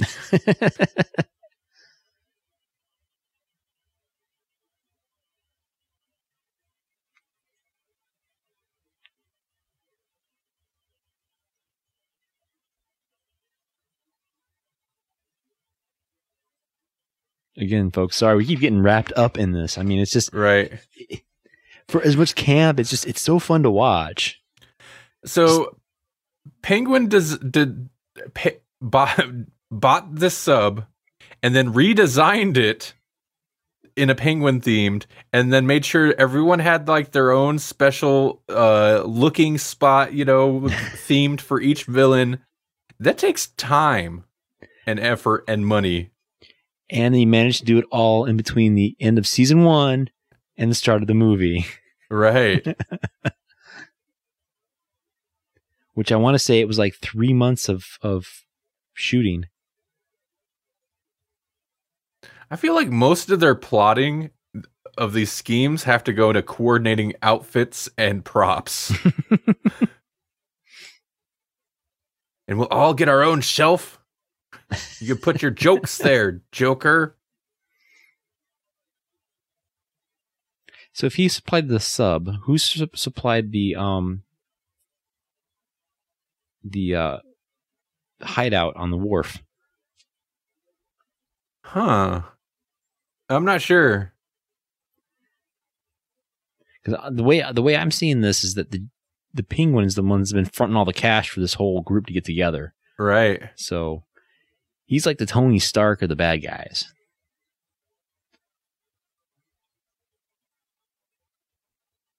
And I would say Riddler's a good idea guy.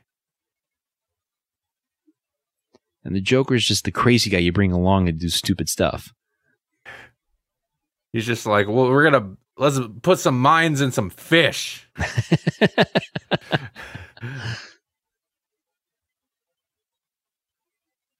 Oh, I forgot he was on the sub. Right.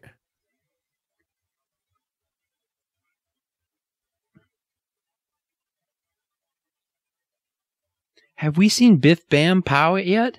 No, and I bet they're saving it up for the big fight, huh? Must be. I mean, we're seeing some great animations here of laser beams hitting the sub. Yeah, what is that supposed to be, like sonic blasts of some kind or something? Or is it just some nondescript laser? I don't know. I missed what he described it as. I'm sure it's like the bat sonar cannon or the bat... Right. Sonic cannon. The third Doctor may have a sonic screwdriver, but he's at the bat sonic cannon. Right. Yeah. Rolls off the tongue, too. Yeah. Bat sonic cannon.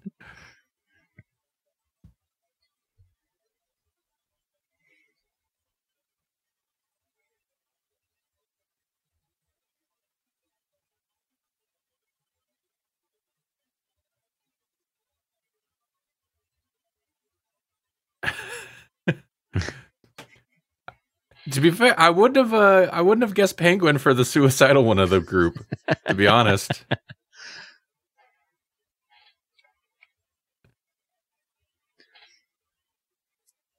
So out of the 4 villains, would you say which would you think is your favorite?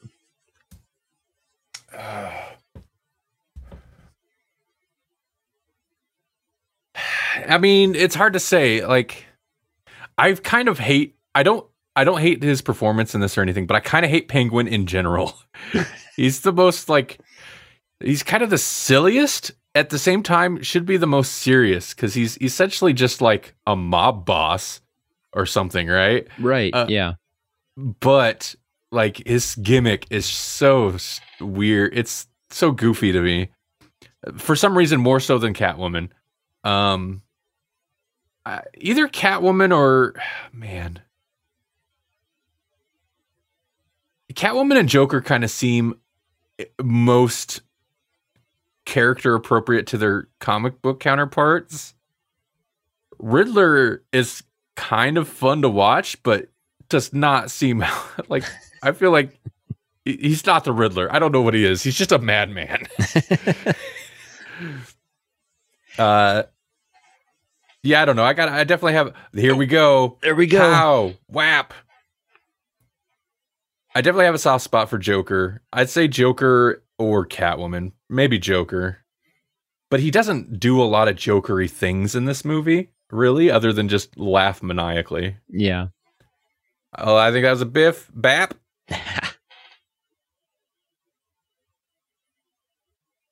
I think in this movie, I like the Riddler the most, just because of how overly dramatic and he's constantly chewing the scenes. I mean, for performance, I think he's the best. He's so animated constantly. Yeah, and as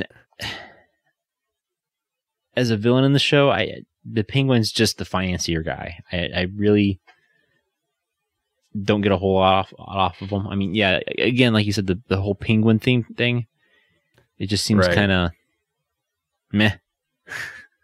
He is definitely bankrolling it too, because like they were writing on this Penguin umbrella rockets earlier, and the other villains don't have a whole lot of their own props, not compared to the Penguin in this. They kind of give the Penguin a lot to do in this.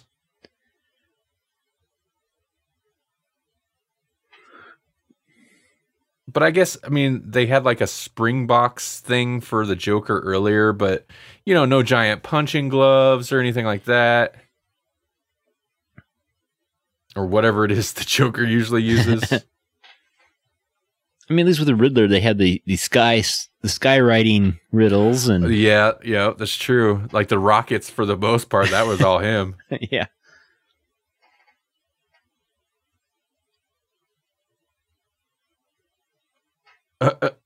Plop. That cat looked legitimately horrified, and probably rightfully so. Yeah. Oh, that's fun. I bet that's totally one of those sets that's just like a huge pool with a sky painting on the wall, right? Oh, yeah. It looks good, to be honest. Yeah. But I bet that's totally what that is. Oh, I can see the folds in the back. Yeah.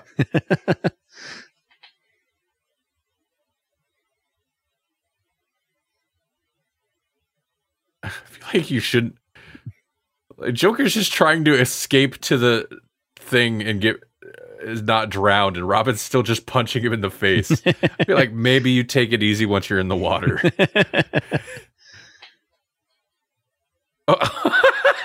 Did she just knock herself out? Yeah. Oh, and here's the reveal. Kitka.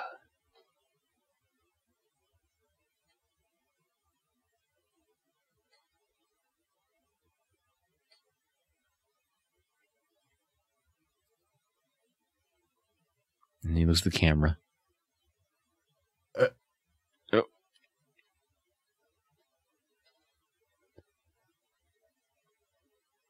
Wow, okay. They hold on this for a long time. Clock at 30 seconds.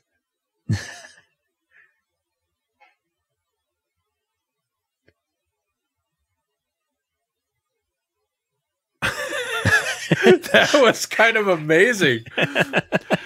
It's like it's sad music fades up and he just holds on it.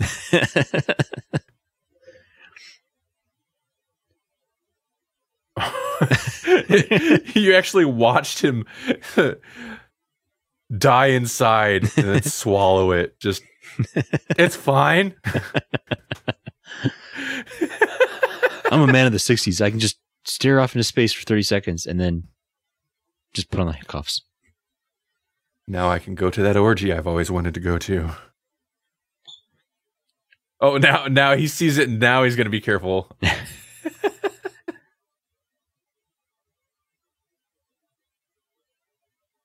Funny how they're all different levels too. Right. Like the red and orange guys, what were they like? Super huge? Or exceptionally big boned or something?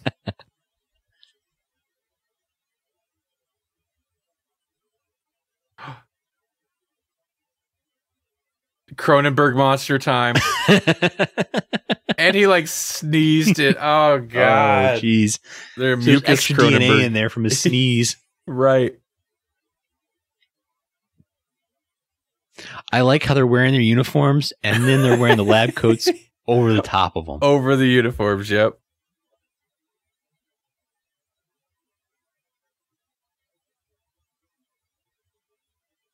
And if they're in the Batcave, they're in the outfits. It's just those two. They don't have to be in the outfits, but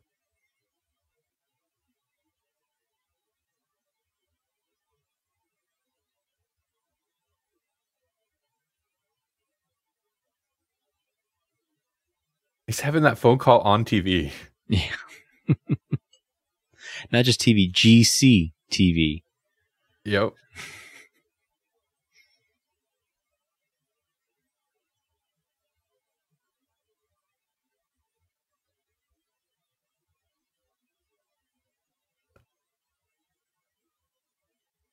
All right, so my history is a little sketchy, but in 1966, was it Miller?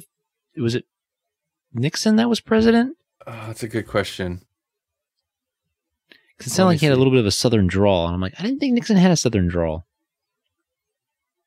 Oh, I bet it was Johnson. Yes. Lyndon B. Johnson.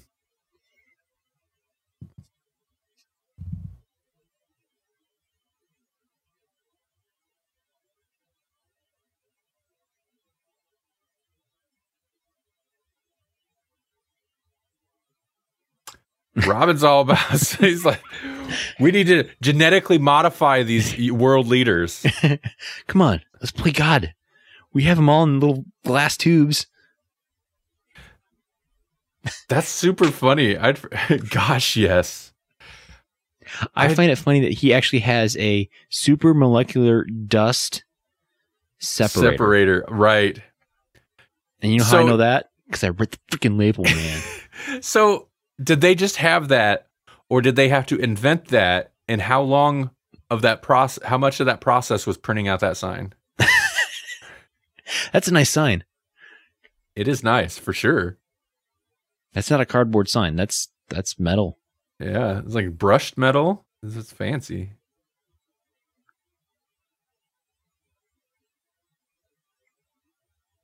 They're all kind of the same level now, so some people are getting a little extra. Robin screwed it up because he genetically modified them. Because they're now all level. That's fascinating to me that he had that thought. Like, there's an alternate universe where 66 Batman's Robin becomes a mad scientist supervillain. They are ready to rehydrate. So all those millennials out there who tell their kids, hey, don't forget to rehydrate. Don't drink because you're thirsty. Rehydrate. That's the whole moral of this movie. Yeah, you gotta keep hydrated.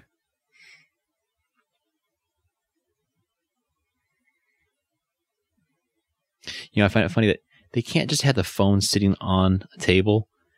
Chief O'Hara has to hold the phone for Commissioner Gordon, who's holding the phone. Right. I think I missed the bit where the Riddler threw a thing.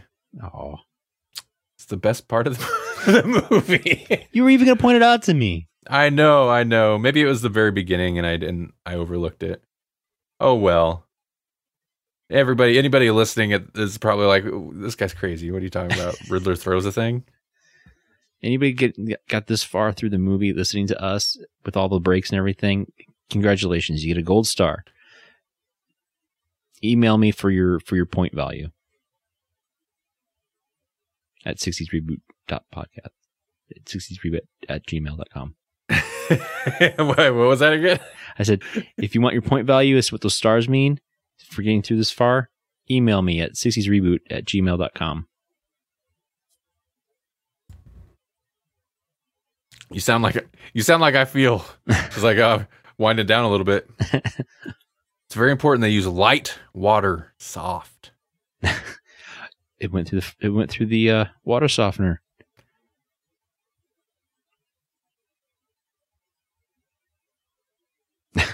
It's literally just a garden hose and an actual like garden water faucet. I find it. He very stoically says, "Turn on the water faucet." It's a pretty elaborate water filtration system they have set up there. Yo. What's the tank for, I wonder?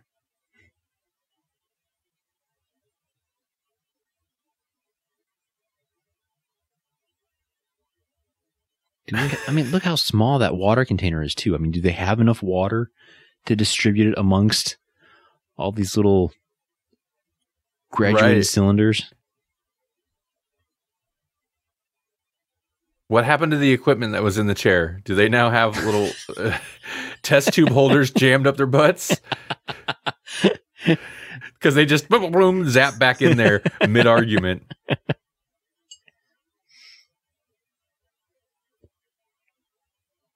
I like how it has translation, success. Like we wouldn't know the translation by just saying success. Right. Could have mentioned, but a sequel is planned, but didn't happen, obviously. Fortunate. In the sequel, they wanted to introduce Batgirl, but, they got around to that in the TV show eventually anyway. And added her to the credits. Batgirl got her own little addition to the, opening. Was it an animation? Was it? Yeah, it was like a little animation sequence, like stop motion kind of thing. Yeah. And what's funny is the show is actually what introduced us to a Batgirl. She wasn't in the comics before that, and then the show created her. Oh, is that for real? Yeah, the comic books caught up to her. I did not. I mean, maybe I knew that at one point, but that actually really surprises me. Okay. Oh, the voices are all switched around. That's right. Okay. Yeah. Well, close enough.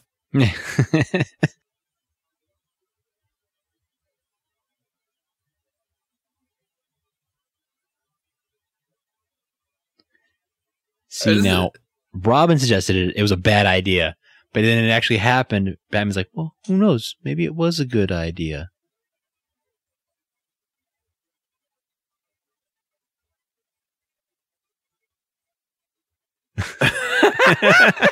Our job's finished. Let's hightail it out here before we get in trouble for what we just did. Out the window now.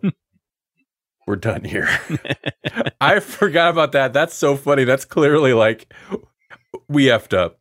Let's go. Let's get out of here before anyone wants to fix it.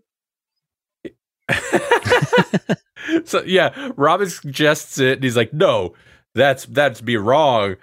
Batman f's up and does it on accident, only not with a specific purpose. Robin was at least like, "Let's improve them." The living end. Yes. Question mark. That's interesting. And the wonderful cast of characters. Characters they were. Or they are. That's good stuff. It's a pretty good translation of taking what makes the show into a movie and kind of keeping the pace up the whole time. Yeah. It was definitely something from the 60s. Yeah. And it like you said in the beginning, it definitely feels like a continuation from the TV series right onto the big screen. And I never saw it on the big screen. I've only seen it in snippets on regular TV as what felt like a regular part of the show. Mm-hmm. I know. Okay, so when it was released in the theaters, the week of July 24th, 1966, it was number one for its opening weekend, but only one weekend. It grossed $2,358,385 on a budget of what we'll just say about $4 million. So It made a profit for sure. It was not a failure. And that was 1960s money. So translates, Yeah. that's like what? Endgame money? I mean, sure, we'll say it's pretty close to Endgame money. I don't know that it was necessarily $1.4 million budget. I mean, they put some money behind it. Yeah, I mean, they had to pay for the sub. They had to pay for right. numerous. You know what? And you didn't see it at the end of the movie, but there should have been a disclaimer saying that no fish were harmed in the making of this movie. It's because we know that wasn't true. They murdered him. They murdered all the fish. There's calamari all over the bay in Gotham City. Oh, also the movie was, I don't remember if you had mentioned this, was originally intended to be basically a pilot for the TV show. It was originally like intended to set up the TV show or be like, here's a movie, let's make a TV show, I guess, which is, I don't know, weird, but then they didn't need it and they just made the show anyway. That's a weird, I don't know how that works. Yeah, that is kind of weird. I do know that when they were talking about making it, like William Dozier came with the idea, but then they said, go for it. They didn't even like shoot the pilot. Oh, maybe that's the thing. Okay, so maybe that's the thing because, yeah, this is from metv.com. Series creator and producer William Dozier wanted the film to be the first introduction to his vision of Batman as sort of a cinematic pilot. However, 20th Century Fox was not willing to gamble on a movie release, the cost of which the studio would have had to cover entirely, instead opting for a TV show. Interesting. So he wanted to do the movie, and they're like, that's too expensive. How about a TV show? Hey, that's okay. Can you picture this, though, on its own without the TV show already being a thing to set it up? Because there's not that there's a lot of legwork you have to do, and people know Batman, but this is the first live action Batman things. Well, no, that's not true. There were serials Right. of that era, I'll say. So they don't have to set up Alfred or like anything. You could just jump right into it. Right. Do you think it would work as well if the show wasn't already an established thing and a successful, like, popular show at the time? I'm gonna say no. I think that the show kind of set up a lot of it. I mean, if you were going into this fresh eyes without all that history, I know first thing you'd ask is, who's that old lady that was sitting? She's barely there, huh? Yeah, Yep. she shows up in one scene. Why is everything labeled? You know, why does everything feel so campy? You know, they don't have any of the backstory to any of the characters. You know, the movie was definitely something that had to come in after the first season, or at least after the first maybe production block of episodes. Right, and I feel like if anything, maybe the show, even if the show just dumps you into it, it's a show. It's not. It's what, 20 minutes, half an hour maybe, and then it's got some time to grow on people, Right. unless it was like an instant, like, huge hit. And so, yeah, I definitely think the movie benefits from that when they're like, yeah, no, we can open with a Batcopter chase and shark repellent and exploding shark. It's fine. That's Batman. So, yeah, I agree. I think it definitely benefited from the tone at least being established already. Yeah. If nothing else. You know, you mentioned I mentioned a sequel. Have you seen the cartoons that came out to be the sequel to the Batman series? No, I don't think so. I don't think so. Have you heard of them at all? No. So back in 2016, Adam West and Burt Ward lent their voices to animated films. Right. I had heard of this, and I've never watched it. I forgot about them. I wanted to check that out. Well, you and the listeners, go check out those two films. One is Batman and Robin, the Caped Crusader, and the other one is Batman and Robin and Two-Face. And interesting. The second cartoon movie, the Two-Face one, introduces William Shatner as Harvey Dent. Okay. So, Okay. so you get Captain Kirk doing the voice of Harvey Dent. I haven't seen that one yet, but I did see the one cartoon, Batman and Robin the Caped Crusader. They brought back Adam West to do the voice, Burt Ward. Obviously, Commissioner Gordon passed away and Right.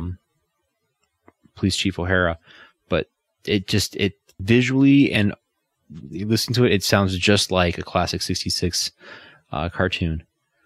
I remember hearing about it when I remember seeing like early stuff before it came out, and I was like, "Oh, awesome! I want to see that."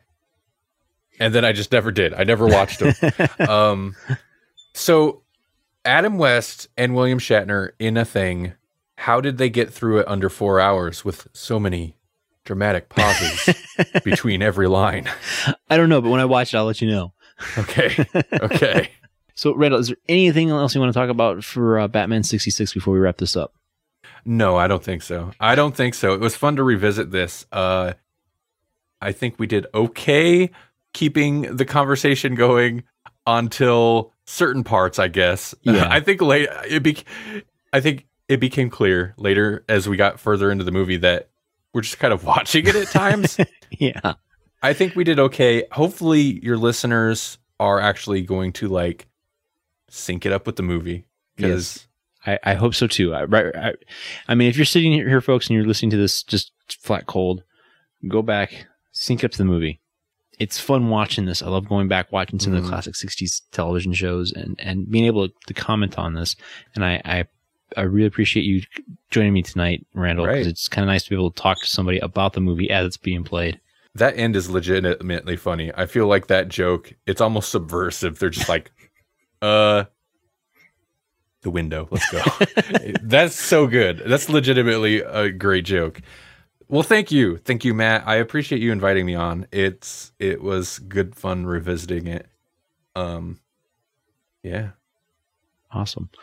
Well, folks, if you've enjoyed this show and you want to hear more from the 60s Reboot podcast, come check us out at the emcpod.net/60s Reboot, or check any of your classic podcast catchers, Apple Podcast, Google Podcast. I'm a little tired. I think I repeated myself there. Right. I'll fix that in post. Check us out at Twitter at 60s Reboot, and check out Randall over at his podcast at the Growlix Podcast, growlixpodcast.com. Yep, GRAWLAX podcast.com. Nobody knows how to spell Growlix, so... And I want to thank you, Randall, again for coming on, and thank you, listener, for taking some time to listen to this. Holy outro, Matty D, man. That was horrible. Don't use that. Holy hole in a donut. Holy hole. 200, Alec. Right.